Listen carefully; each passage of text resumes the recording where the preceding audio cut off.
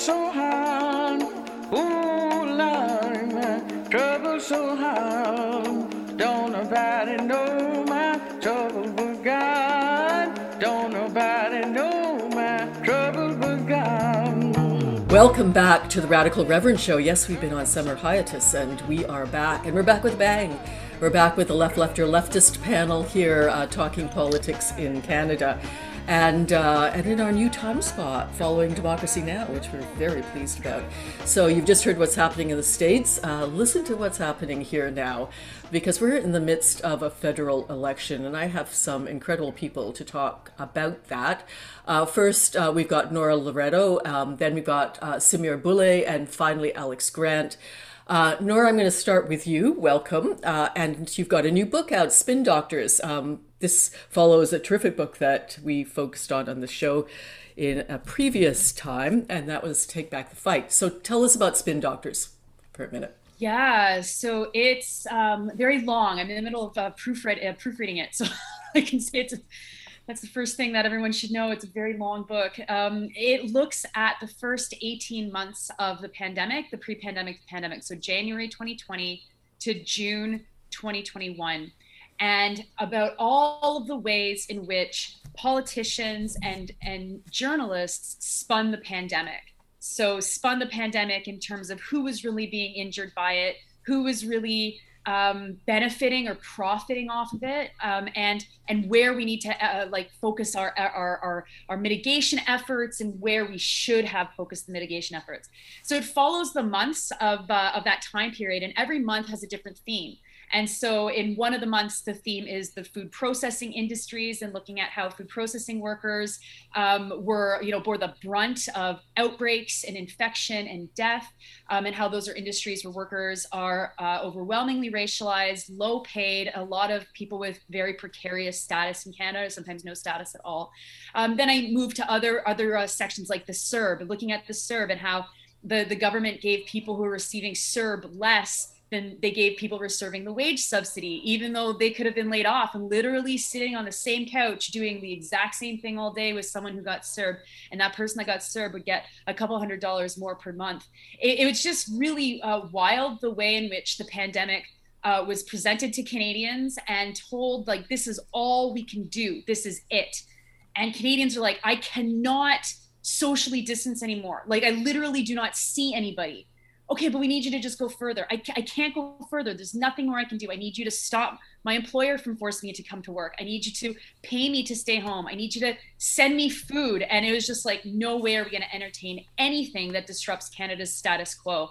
And so rather than protecting people, we protected the status quo at all costs, which has shot, trauma, injury, death, stress and anxiety. Oh my God, the stress and anxiety that people are experiencing is through the roof. And so it focuses on all these things. And I hope that by November, when it comes out, people will be really ready to relive 2020 and 2021. Sounds cool. And Nora, of course, as we know, has been a journalist for many, many years. And welcome, Nora, to the panel. Next panelist, Semir Bulle. Semir, you should know about, you're on the front lines in healthcare. Semir is part of the Doctors for Defunding the Police organization, one of the organizers of that. And you are doing residency now at various hospitals. Talk about what that's like. Yeah, so I'm finishing up my clerkship at the end of my medical school now. So right now I literally came off a 26-hour shift. Like, I still haven't slept. So it's like just going from, I think, being in COVID as a medical student, senior medical student, watching the catastrophe as it unfolded as kind of like a fly on the wall was one of the most eye-opening experiences like you could possibly have. Like, just seeing the amount of destruction that COVID did and how unbalanced, like you could see how unbalanced the distribution of who was sick and who got worse outcome really was. So for me, obviously I was co-founder of Doctors for Defunding Police. I used to be a co-president of the Black Medical Student Association. But my main thing is I grew up in the west side of Toronto, in the Rexdale area. So I'm very connected to the communities there, very connected to I grew up in union labor strikes. So it's like, to me, workers' rights and everything that's happening now is all just amalgamating into like one thing. And you can't really look away, because if you call them essential workers, but you don't treat them as such, what does that really mean? Really here to bring the way it works is doctors have too much power in today's society, the way that we're looking at it. The way that people hang on the word of doctors, like we are the all-seeing authority for everything. And what our thesis and our theory with the Doctors for Defunding the Police and the doctors that work with me, we really want to flip that power and really try to give it to the community and really say, okay, what have you guys been asking for decades? Like nothing that we've been saying is new. We literally just talk to the people on our ground. We talk to our patients, and we're just trying to not advocate for them, but let them speak for themselves. Because at this point, we are seeing so much that is avoidable. Like the amount of death that we see, despair, just loss of life, loss of quality of life. It's just insane. And if we as doctors have a position of privilege where when we speak, it could do something for them, I think we do have to put our voices behind it. Semir, one of the things you were speaking about just before we went on air was the lack of nurses, that nurses, and who can blame them, leaving in droves. Maybe talk about that. And also, maybe just talk for a second, because one of the things that fascinates me about you, Semir, is that the specialty that you're interested in going into is psychiatry, which is talk about, a laden profession. So talk a little bit about nursing and psychiatry. Yeah, no problem. No problem at all. So it's insane. What we've been seeing with the nurses even before the pandemic was they've been so stretched out. They have to do the most in the hospitals. They actually do the most. They have the most burden of care. The doctors actually don't. It's the nurses. And what we're seeing now is highly specialized and highly trained nurses in these fields for decades are just leaving. They're saying, no, enough is enough. I can't control this team anymore. I've been in meetings at my hospital where I'm seeing the nurses having a whole huddle with a bunch of new nurses who don't know what's going on ish. And they're just trying to say, okay, we have to hold it together. We have to get it together. What kind of hospital, what kind of system is this? Like, we have people that are well trained in these areas and we're just letting them go, and we're not trying to figure out what it would take to retain them and how to make it work for them. It's ridiculous to me. And I think that adds to my kind of funny desire to go into psychiatry, because to me, I feel like that's one of the most institutionalized, most colonial, most just, it's been used to really oppress the institutionalized people, take them away from society, say they're sick, use labels to get them away from like the human that they actually are. And I feel like the most important change that we can make, especially like I think that I can make as someone who comes from these communities, and I look like most of the people that you see in the psych emerge, to be completely honest. I think the biggest change that we can do is really, really humanize and really show that every single one of these people has the ability and the capability to do more, to get better. They're worth something. We can't just throw them to the wayside. And I feel like a lot of times in society, we just try to lock them up, like either jail. Our institutions, the psych ward is pretty much a jail. It's probably worse. I've heard people from prison saying the psych ward is worse than prison because at least they get to eat and walk around in prison. Like it's insane what we're doing to some of these people. So the way I approach psychiatry, the way I'm going to approach it, is very much with the social determinants of health being the main first and foremost thing that we look at. Because the way we look at these patients sometimes is ridiculous. We have something called the adverse childhood experiences, so ACEs, right? There's studies that show the more ACEs you have, the bigger they are. Like it could be like sexual assault, domestic violence, abuse, all those things. Those ACEs that you have in earlier life one ACE can set you on a trajectory that is unbelievable and completely the left field that you wouldn't expect for a child with that many supports or whatever is going on. We have kids that come from communities that have ACEs happening every single day when they're going to school, when they're going to work, when they're walking around in the community. And we kind of ignore that and don't think of that as trauma or don't think of that as something we should look at. And we really medicalize them and really institutionalize them. That doesn't work. We clearly see it doesn't work. So we need to take better approaches. And I think this is where psychiatry, I hope, is going. And the new generation, we spoke about the new generation of people coming up. I hope we're focused on that too. Thanks, Semir. And last but not least, Alex Grant. By the way, if you've just tuned in, you are listening to the Radical Reverend Show here on CIUT 89.5 FM, which, shout out, is the last and only non-profit radio station left in the city. So please support it. And we're going to go to Alex Grant. Alex, a mainstay on our leftist panel. Alex, editor of Fight Back magazine. Talk about your life. How's things where Alex lives? Well, I think what Nora and Semir just said just shows they are symptoms of a system in abject crisis. And I'm seeing that through my organizing. So I'm part of Fight Back's a revolutionary socialist organization.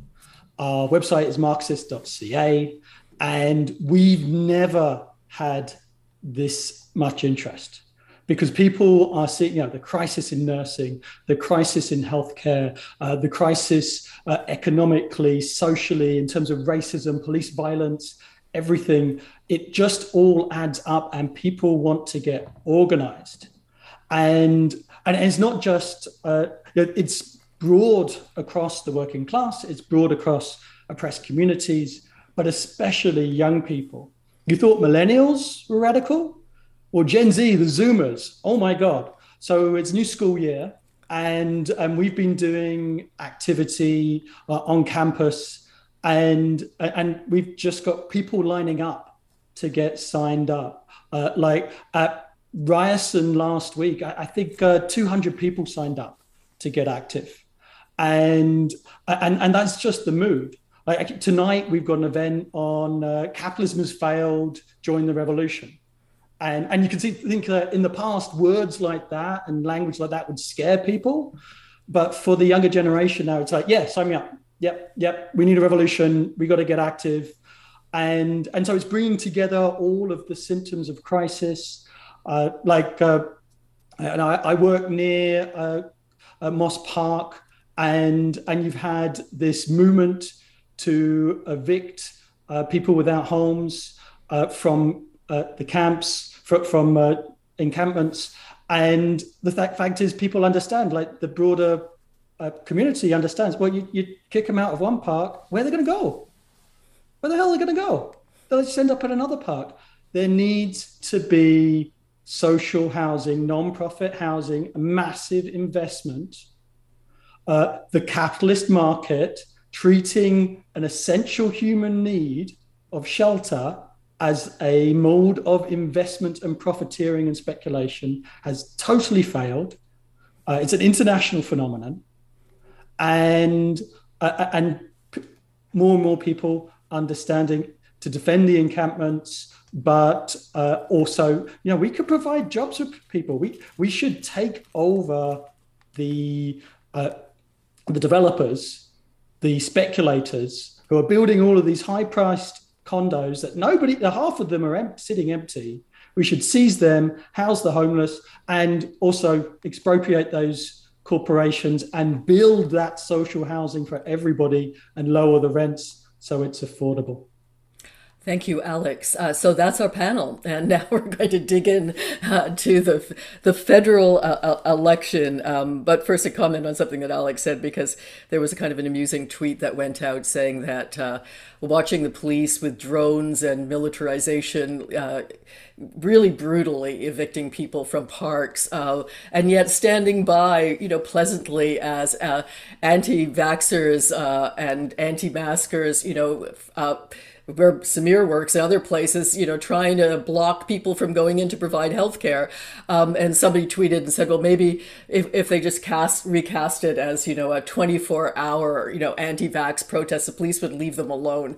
I mean, this is to get back to defunding the police on Semir's point. Let's dig in. Last night, there was a debate. You're going to be hearing this on the radio on a Monday, and it's going to be podcast before that. But let's just say, we heard a debate from those who are running. Nora, I'm going to sort of circle back to you. What did you take away from that? What did you think?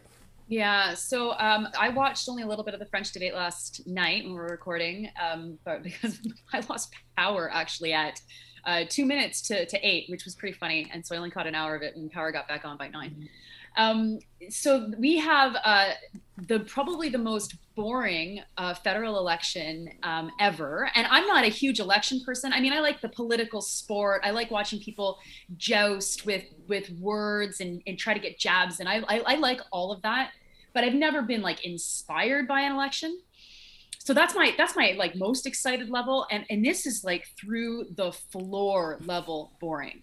And when I say boring, I think like we've got 5 party leaders, all of them who are acting as if we didn't just go through this incredibly traumatic and dramatic 18 months, right? Like everything has changed in everybody's lives in different ways, right? And like some of it's for the worst.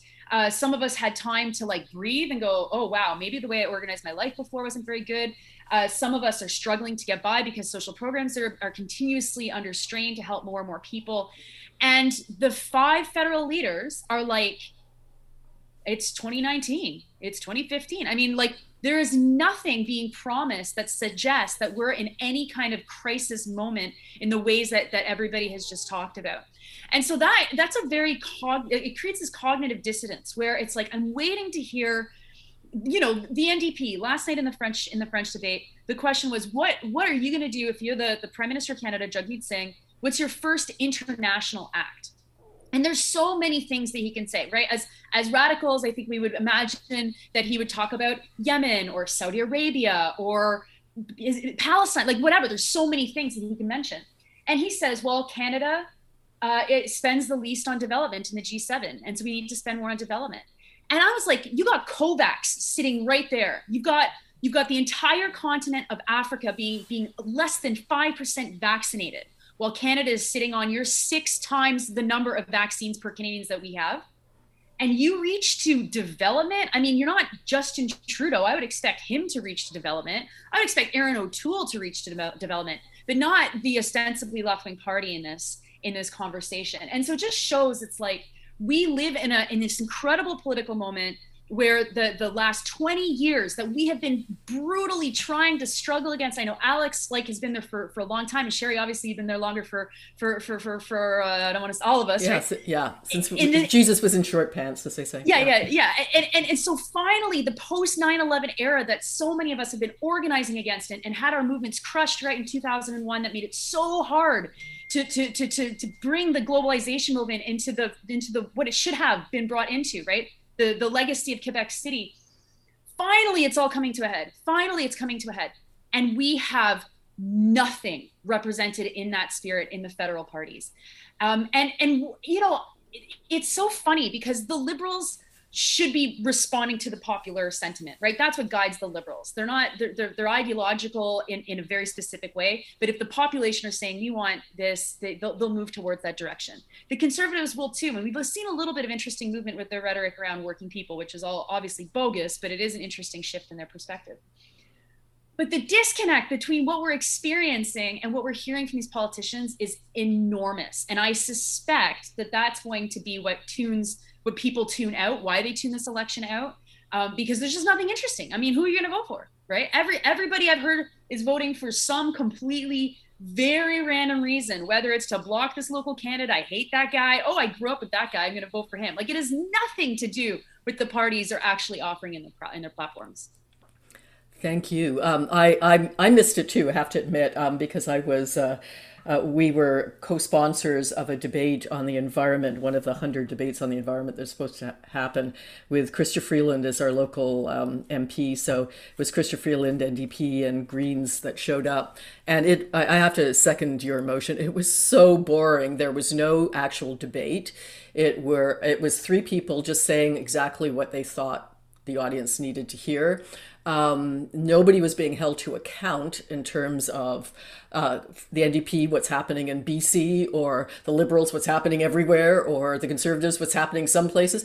No, they weren't there, but the Greens, nobody was being held to account for their platforms, and there was no back and forth debate. So it was intensely boring. Semir, what did you think of the debate? I was working last night. You were working. Yeah, I was the classic Canadian. That's right. So I didn't get to fully see the debate, but I saw it on Twitter. I paid attention to it. Yeah. I second every single thing Nora just said completely, with the idea that someone even came up to me today. People know I'm very politically involved with the work I've done, and they asked me, who am I going to vote for? And I kind of laughed. I'm like, who cares? Like seriously, who cares? Like, I can't tell you why you should vote for Jagmeet Singh, because I don't think it would actually improve your life materially, because right now he's not offering anything that would be, we're going through a workers' revolution. Like, essential workers are really thrown to the fire and said, yeah, good luck. Like, good luck.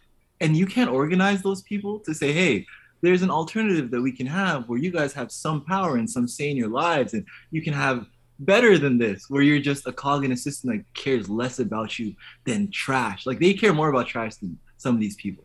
That's literally what I've seen. The amount of, I have friends, like friends' mothers, who have died in the LTC homes, working, like taking extra shifts to cover for people who couldn't be there, and then they catch COVID and die. Like, what is going on, right? To me, right, like, I take a step back, especially like someone going to psychiatry. It's like, what is the purpose of life? Like, what is the purpose of, like, what are we doing here? Like, if we are working these people to death in situations that they do not choose, how do we expect them to get out of it? And these political parties are just playing semantics, like, to be completely honest. You see the PPC coming out doing whatever they want to do. You see and rising to 10% in the polls. Yeah, you know what? They're going to keep rising. They will keep rising if the liberals and conservatives and NDP keep giving you nothing. Yeah, I'm going to look for an alternative. Why not the Greens? Why not PPC? Greens are also mainstream, so everyone's going to the PPC. I know young people who are left-wing in their ideology, economically, socially. They will vote for the PPC, and they will, because the PPC, oh, People's Party, oh, that I like that. It's literally, we are voting on emotion and so base level things that have nothing to do with our material conditions of getting ahead. So yeah, I don't like these parties. I don't see what they're doing to benefit anyone on the ground. And I like to say that I want to see real people getting involved in this type of stuff, and real humans, and not politicians, and not these people that were trained to do this. So yeah, not very happy. So Alex, what about you? I endorse everything that's just been said. Like, the extreme boredom, and I guess they signed off on the format of no debate. It was a debate with no debate. Is that they all just, you know, present their message box and then move on, and then the broader campaign, not speaking to the needs of working class people, oppressed people, and young people. Absolutely. And there needs to be some anger. There needs to be some anger. People are angry, and they will connect with that anger and will organize around that anger. Now, that's why the NDP seems to be plateauing at 20% or so.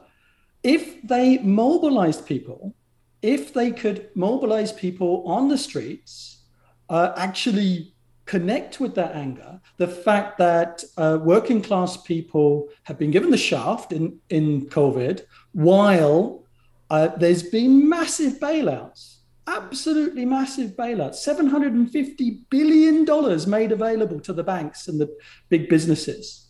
The wage subsidy, which the NDP, for Christ's sake, is taking credit for when it is the biggest corporate handout, $100 billion of corporate handout, no job guarantees, no wage guarantees, nothing, no investment guarantees, and been giving all of this money to corporations and essentially leaving an open goal for when the right wing attacks CERB, CRB, vilifying working class people for doing what they need to survive, and the NDP giving a very weak response to that. Now, you know, I'll give, let's not be sort of 100% critical. Let's only be 99% critical. So there's one good line that Jagmeet Singh says is, make the super rich pay their fair share. So I can endorse that. I can absolutely endorse that. But it's really only a small amount the NDP campaign. The majority, the overwhelming majority of the campaign is Jagmeet is an awesome guy. And poutine trucks. And poutine trucks, yes. And you know what? I like poutine.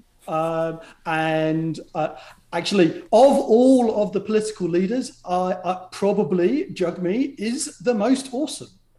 But it is an excessively low bar. It's an incredibly low bar, and he's not going to get anybody out of bed to actually move. Whereas the anger is immense. And yes, we raised the fact that the PPC is coming up in the polls. We see what happens there. But hey, we can learn from the far right, not too much. I don't want to overstate this, but the fact that they are organizing, the fact that they are mobilizing, and they will connect with that anger. If the left does not connect with that anger, the right will. That is a lesson of Trump. Trump mobilized people and organized people, whereas the left moderated and moderated and moderated. And you become associated with the status quo that people hate. So the only way to defeat the right wing is to give a vociferously anti-establishment left-wing message that people will get up and organize. And that would be the way that the NDP would win. And that would be the way to defeat the austerity of the Liberals. The only reason they want a majority is for austerity, and the Conservatives, the wolf in sheep's clothing, fake left O'Toole.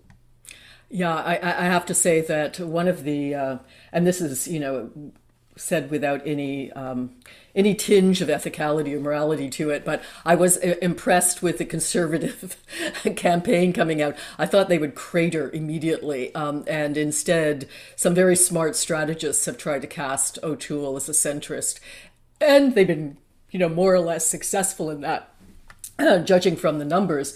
I absolutely agree that the NDP is, as they tend to do, run in the middle, run as liberals run as NDPers. This is like something that we've seen in the past. Do you want to defend a few NDPers in the mix who try to keep socialism alive in the party?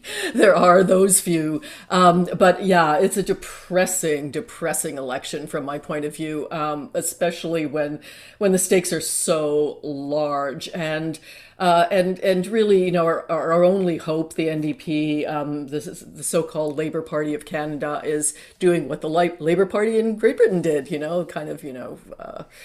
denying their roots, denying their union workers base. And let me throw this out too, because talking about unions, let's talk about unions leadership for a minute. We're in Ontario. I know, Nora, you're not, but you can comment from the Quebec side. And here we are sending children back to school. They're back in school this week and next, to completely unsafe environments. They're not physically distant, despite what anybody says. They've got classrooms of 28 to 30 kids. Nobody knows anybody's vaccine status, and there's no move to make that clear.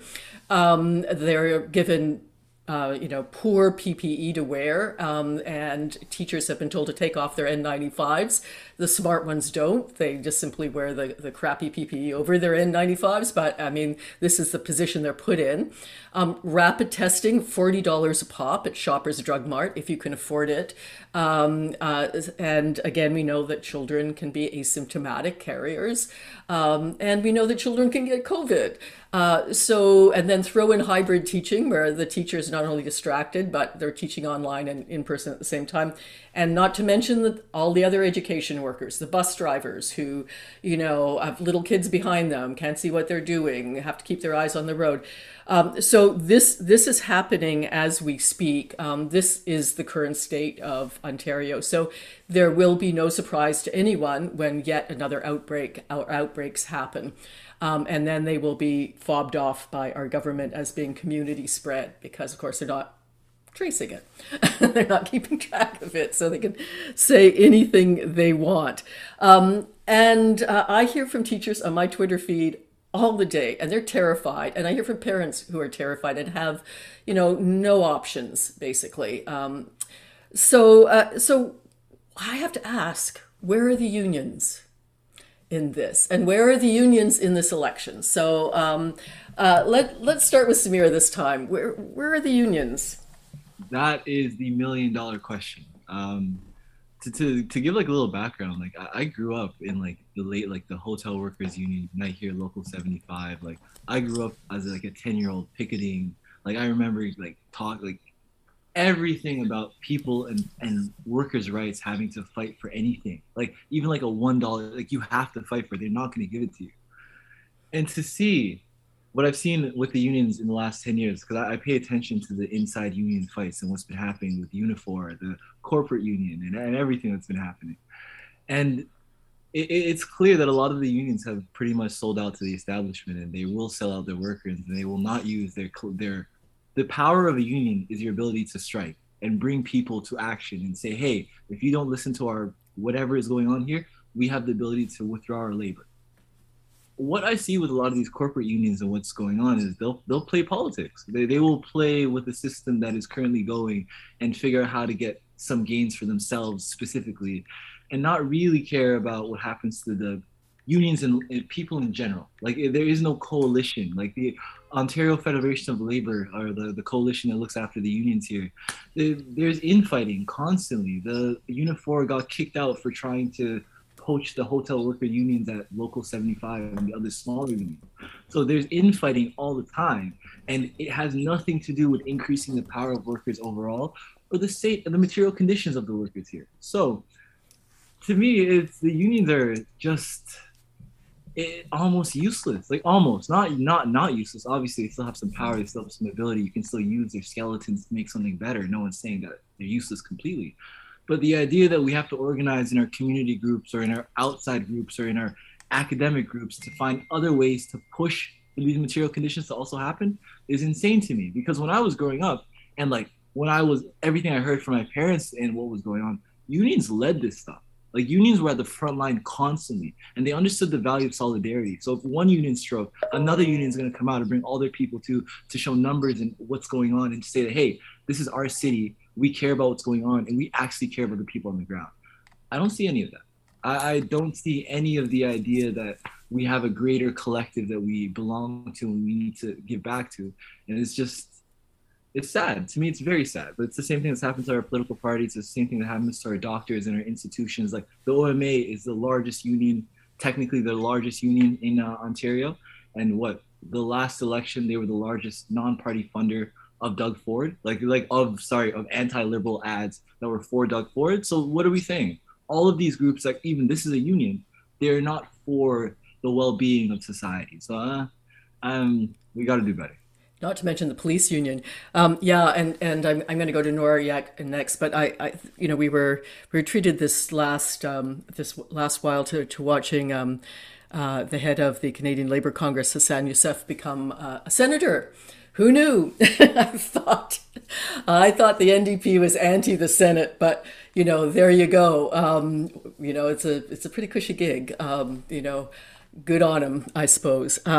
So my question and my concern here is that we've never seen such terrible conditions for workers, and we've never seen such a situation that seems so ripe for a general strike, and yet we're not seeing a strike.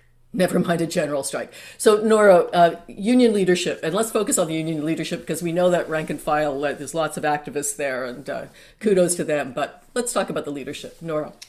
Yeah, well, I think that, in the beginning of the pandemic, the union leadership was, I think, as surprised as everybody else was about what was happening, right? And so I'm happy to give them a bit of a pass for the March-April period, right? 2020. Okay. And, in Quebec, there have been strikes, there have been nurses walkouts, the nurses blocked our bridges in the province. There has been some radical action, and it's also the only province that had 10,000 new orderlies hired and trained and put into the system between the first wave and the second wave, right? That's really, Quebec has done very good work in some cases to try and kind of fix the obvious kind of some of the holes in the system. That all being said, the local president of the CSN in Quebec City is running for the Liberal Party right now, and she's ahead in the polls. And it's totally shocking because the CSN is not a liberal union. And so people were shocked to see her running for that party. And her big thing is shipbuilding, and they represent the shipbuilders across the river in Lévis. So, okay, fine.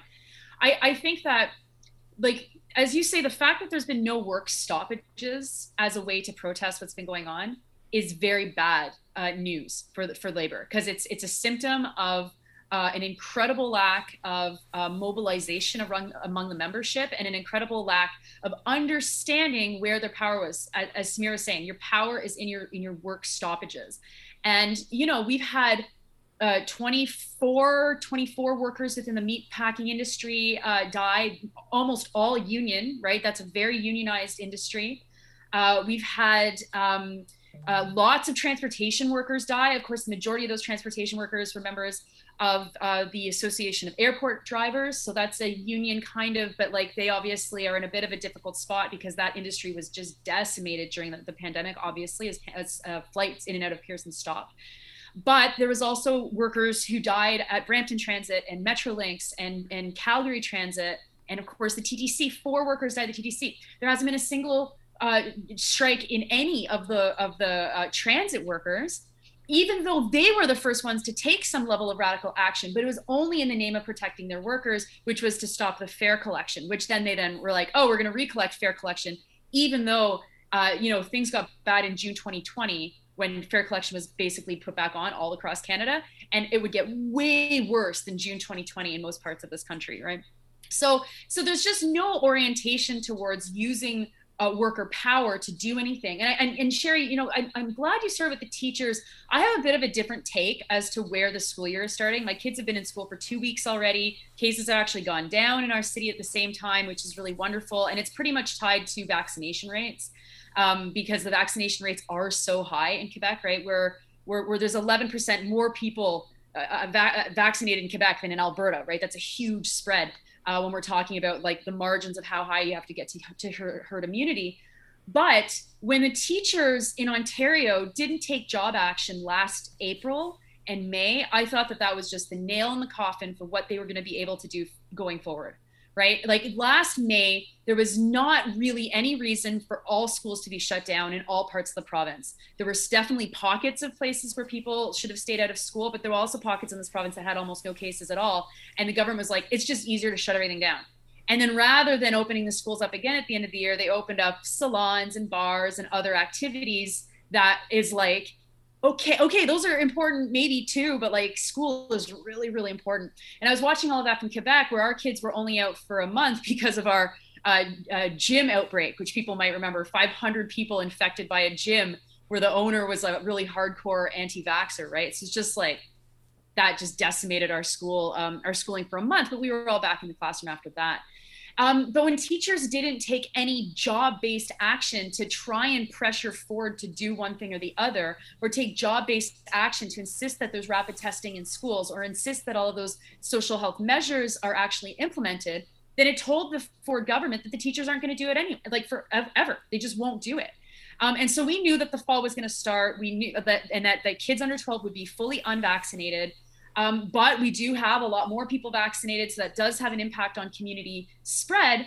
But the teachers have already they've already not taken that radical action. So Ford's just like, whatever, why would I do anything? Why would I reduce class sizes, right? And then this is where you get into more proxy arguments where teachers have been fighting against high classes for years. And then of course, now it becomes really important because of the spread and all the reasons that you talked about. So I don't know what it's going to take to get there's like a mobilization and organization, and the union leadership is obviously a solid 40% of the problem, because the leadership is the one that can direct the mobilization campaigns. They're the ones that can say, yes, we are willing to work for a strike. We're going to build the capacity and the agreement to actually have that strike. And it's very clear that if they're more comfortable than moving into a Senate position, which is, let's be honest, Canada's most luscious, luxurious old age facility in this country, I think, then we've got a serious, serious problem with leadership in this country. Thanks, Nora. I'm going to go to Alex, and just one of the things that I'm hearing is even sort of grievances, kind of classic union, in good times, classic things, aspects that like hybrid teaching, and no prep time that teachers are looking at now, that could be grieved. It just yet added to the hundreds of other grievances, and the courts seem to be used instead of strikes. I don't know. Alex, weigh in. What we should be clear about is the incredible wasted potential of the trade unions, the wasted power of working class people when workers are organized. And we shouldn't come to a conclusion of unions are useless. No, unions could change everything, but the leadership is useless. And the leadership has become wedded to a status quo, legalized, loyally approach. And they're just afraid of mobilizing. They're actually afraid of the membership. They're afraid of the workers. And they see themselves as an elite that stands between the boss and between the workers as a mediating role, rather than the elected representative of the workers coming organically from the struggles from below. That's what unions should be: genuine class struggle, democratic, militant trade unionism. That's what it's got to be. And actually, I was thinking, you've got these sort of COVIDiot mobs harassing healthcare workers in the hospitals. Where's the unions? You can see that the healthcare workers and the general population is appalled by these people. It would be very easy for the unions to put themselves at the front of this movement and organize a counter demonstration to say, no, we will not allow this harassment of working class people. And this would also, and then go on from there and say, look, nurses, there's a nursing crisis. You need to pay the nurses decent wages and conditions. You need to hire more nurses and pay them more. It's capitalism. I thought capitalism was supply and demand. If there's a low supply of nurses, then you raise the price and you pay people more to bring them in, right? That's supposed to be the logic of capitalism. And the unions could be doing this. In terms of work refusals, actually, the Toronto Star recently put out I think it was a Freedom of Information request. They got hold of a confidential memo from the Ministry of Labour saying that no COVID-related work refusal will be approved. Scandalous, utterly scandalous, given SARS, given that Canada was ground zero for SARS. And what came out of SARS was the precautionary principle. Everybody said, all of the studies, all of the inquiries about SARS said, if you don't know what's going on, you assume the worst. And the Ministry of Labour and the Health Ministry of Ontario said that if we don't know what's going on, we assume the best. And they're pushing the line of that, there wasn't aerosolized spread, that every single work refusal was rejected, every single one of them. And people got infected and people died because of that political decision. It's what Engels said in the Conditions of the Working Class in England over 150 years ago. This is social murder. This is social murder, and the whole system stands condemned. And the unions could be mobilizing people around this. You could be using the right to refuse unsafe work to demand those changes. The labor movement needs to be front and center. In fact, just on Monday was Labor Day, and in Toronto, they organized a very small demo. They didn't want to organize a march from Black Lives Matter. It was revealed that open air demonstrations are not a danger. What they organized was a car cavalcade. And so to limit, and that did limit participation. But Fight Back, we mobilized. We brought about, something like 100 young workers and students and rank and file trade unionists to that with anti-capitalist slogans. Capitalism has failed, make the bosses pay. And the leadership of the people organizing that were actually quite hostile. They didn't want us. We were too radical, right? There was a gathering in a parking lot with a barbecue at the end and speeches. And we were like half the people there and said, look, can we have a speaker? And it's like, no. Absolutely no. I was like, look, here's the radical youth. No. And so it's status quo, don't rock the boat, and it won't last. Eventually, there will be a revolution. There'll be a revolution out in the streets, or there'll be a revolution in our organizations. But they can't just keep this boring control top down forever. Eventually, people will revolt. Well, let's, by the way, haven't done a call out for a minute here, but you're listening to the Radical Reverend Show, and we have our leftist panel, Nora Loreto, journalist, author, spin doctors. Her new book is coming out in November. We've got Semir Bulle, who's one of the organizers of Doctors to Defund the Police.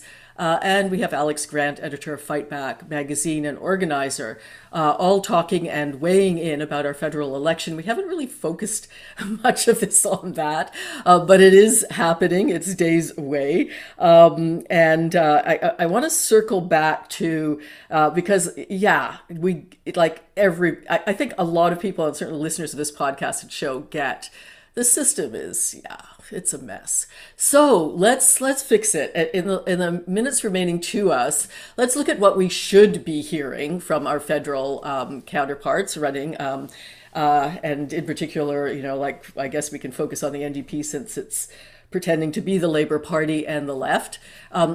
What should they be saying? What should they be advocating? What do we need in Canada?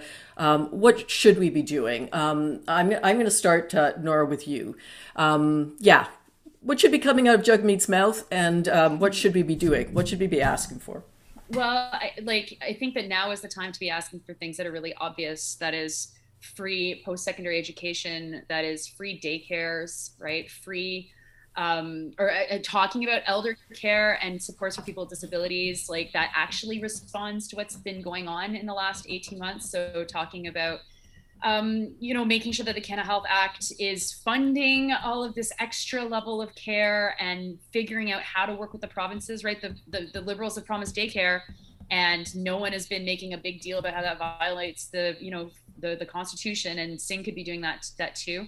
And then I'd also want to be hearing very bold environmental promises, which, the environment has just been completely sidelined by a lot of the way that this pandemic this election is being talked about. And I do not want to hear one more time about how this election shouldn't have happened. There was no way that this election wasn't going to be called now, because you can't have an election in the winter during a pandemic, I don't think. All of the outdoor events kind of proves that. So that would have meant that there'd be no possibility for election until next June. And it's a minority government. So enough with talking about how this election shouldn't have been called. The NDP should be talking as if they're excited for it to be called, because they want to hold the government to account and watch them fall for the way that they've protected profits, protected the status quo, and not protected average people. And if they could talk about seizing bank profits, I think that would be really cool too. Cool. Semir, what would you like to hear? You're years deep in the healthcare system now. If you could, be the emperor of healthcare in Canada, what would hospitals look like? What would healthcare look like? I think the first thing that I would really do is really just overhaul their messaging and the idea and how they get their information out to people. Because if I ask 10 different people what the NDP stand for, what they're trying to do, I'll get 10 different answers for sure, without a question. The way I grew up in the politics that I understand is people don't need that much information to get around or have rallying cries around things. I would like our parties to have 10-point plans or 5-point plans and say, these are the things we are going to do because these are going to benefit your life like this. For me, if I was the czar of healthcare, let's say whatever's going on, long-term care is the first thing I'm starting with. Long-term care is healthcare. Long-term care is literally the most advanced healthcare we have, with these elderly patients who on average live 1 to 1.5 years. They don't survive long in those places. And they need a high level of care. We're normally supposed to be, they say minimum 8 to 1. We say in the hospital it should be 4 to 1. I'm seeing ratios of 35 to 1. At night, 40 to 1, with not well-trained nurses. These are PSWs. This is insane. So what I would like to see, and what I would like to really reverse, is the 30 years of austerity, the last 20 to 30 years of austerity of the healthcare budget, where every single year you don't raise the budget per se, but you always fund the police. You always raise them by 4% or 3% to make sure they keep up with inflation or whatever's good for them.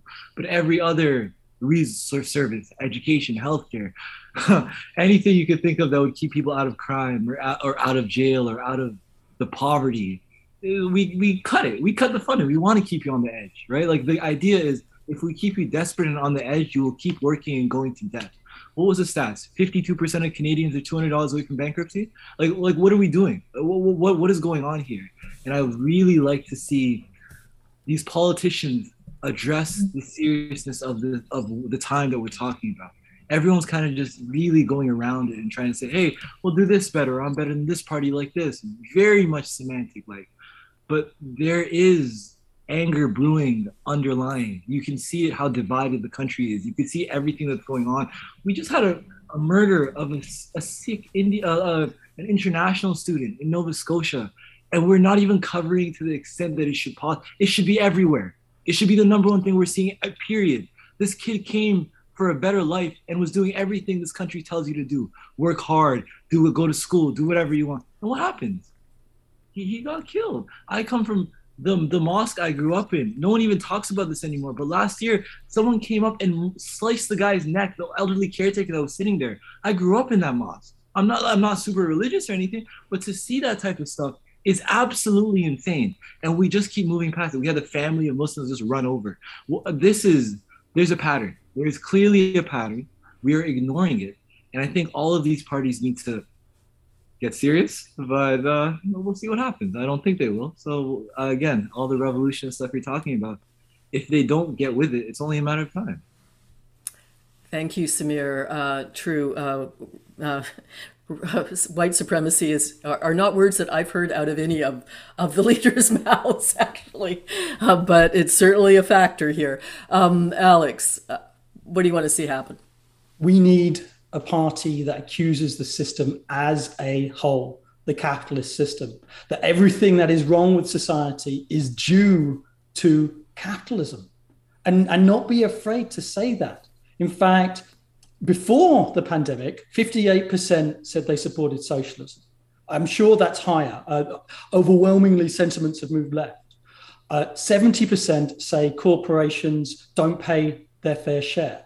89% are in favor of wealth taxes. Their sentiment is there. It can be mobilized. The fact is that while they're attacking working class poor people, oppressed people, and young people, they are giving billions of dollars of bailouts. And that is a symptom the system is not working. If it requires corporate welfare to exist, then it shouldn't exist. So we should be talking about public ownership, nationalization, workers' control. If they can't run it, we should, working class people should, and accuse the system, go straight for the jugular. And that would mobilize people, that would connect it with that anger. So socialism, yes, that's what it needs, the S word. Put forward socialism, that would be very popular. And that would give us everything we need: universal housing, properly funded healthcare, free education, decent jobs. That's all encompassed in the call for socialism. I'm just going to add in a few things here. Certainly Semir, your talk about long-term care has been an absolute abomination during COVID. I mean, that's where most of the deaths have happened, right? Or certainly a great deal of them. And these are people don't have, never mind not nursing, they don't have air conditioning in their rooms and those heat waves that we're experiencing. I know the NDP's put forward dental care, pharmacare, and have talked about long-term care being public. But I mean, things like Nora talked about, childcare. Childcare was a second wave feminist demand, universal free childcare. That's over 50 years old now. We still don't have it, right? And by the way, looking south of the border, also control over our bodies, which is constantly under attack. So there's that as well. And of course, white supremacy, undergirds all of this. One of the things we haven't heard about, that we heard about so much before the election, is Indigenous rights. We've just witnessed, we've witnessed that they found, the lack of due burial process for children, but we've known forever that thousands of children died in residential schools. And yet all of a sudden, Indigenous issues are totally off the table. Like, it's hard to even hear about them, and they get thrown in as an afterthought for the environment. And the environment, one of the things that I'm amazed that the Conservatives and Liberals don't use more against the NDP is the situation in BC with Horgan absolutely trampling on Indigenous rights and destroying old growth forests, giving benefits to fossil fuel companies. I mean, it's amazing people haven't brought that up. But we've got like 3 minutes left, so a really fast take on this. And Nora, for sure, I'm going to start with you because this is about media. Why are we not getting information about any of this unless you listen to shows like us, and by the way, also Nora and Sandy and other shows that talk about political issues. Nora, why aren't we hearing any of this in the mainstream media? Yeah, there's so many reasons. One is because, most of our media are owned by conservative linked or hardcore conservative activists, and they absolutely want to protect and defend the status quo. So that's like the biggest reason. And then it filters down that when the profits are threatened, then they lay everyone off. And so there's also just like way fewer journalists to cover everything. And when there's way fewer journalists, the connections that those journalists have, direct connections with Conservative Party operatives or whatever, they're there, right? The most status quo maintaining journalists, the ones that get the few spots, because that's what happens within the way that our model operates. And so there's no space for innovation. There's no space or time or energy to be able to think about any of this stuff differently. And Sherry, I just posted a thread about active cases in Canada right now, just like looking at Vancouver and Kelowna and Toronto, Montreal, Saskatoon. And this is something that should have been done weekly. Tell Canadians where the hot spots in the country are and the low spots every single week. Tell Canadians where their city is in relation to other cities, right? Rather than making every single Canadian think that they're in the worst position possible. But we don't have any of that. And it's all very intentional. And then, of course, the CBC is more and more operating like a state broadcaster every day. And I guess I'll leave it there. Okay, Alex, I'm going to go to you next. Media, just a fast view on that. Yeah, well, I think there's a silver lining to this. I think people are increasingly, especially young people, are tuning out the corporate media. And there's been a change. Like, yes, there are fewer jobs in corporate media, in establishment media, but there's been a rise in movement media. There's been rise in media with a message. You have to have something to say, and you have to be organizing. And that's why Fight Back, Marxist.ca, we've seen an incredible growth, people subscribing and supporting us, because we've got something to say. And I think that is the new model, actually, is people putting their money to support media that supports them. And that's what we should do. And Semir, I'm going to let you have the last word before you go and get some well-earned sleep after your 26-hour shift, and then this. Thank you, thank you for being here. You're mired in the healthcare system. What do you want media to tell us about the healthcare system? Oh, the healthcare system. I was going to say about media because I hate and media generally. Go for it. Yeah. What is it? 80% of the media in Canada is owned by like 4 companies. We do not live in anything that is free information or the free thoughts. I fully agree with Alex. Like, the future is independent media like Sandy and Nora, this show that you have here, Sherry. Like, these type of things need to be broadcasted, made, scaled up, and continued. I'm fully into that. Anything that's controlled by an institution or can be filtered out is clearly not good and has their intentions first and foremost. Well, thank you all. We're out of time. It's been a joy. Nora Loreto and Semir Bulle and Alex Grant, Leftist here on the Radical Reverend Show. Tune in and get active. Okay, thank you and bye-bye. Till next time. By the way, we also love to hear from you, so keep that going.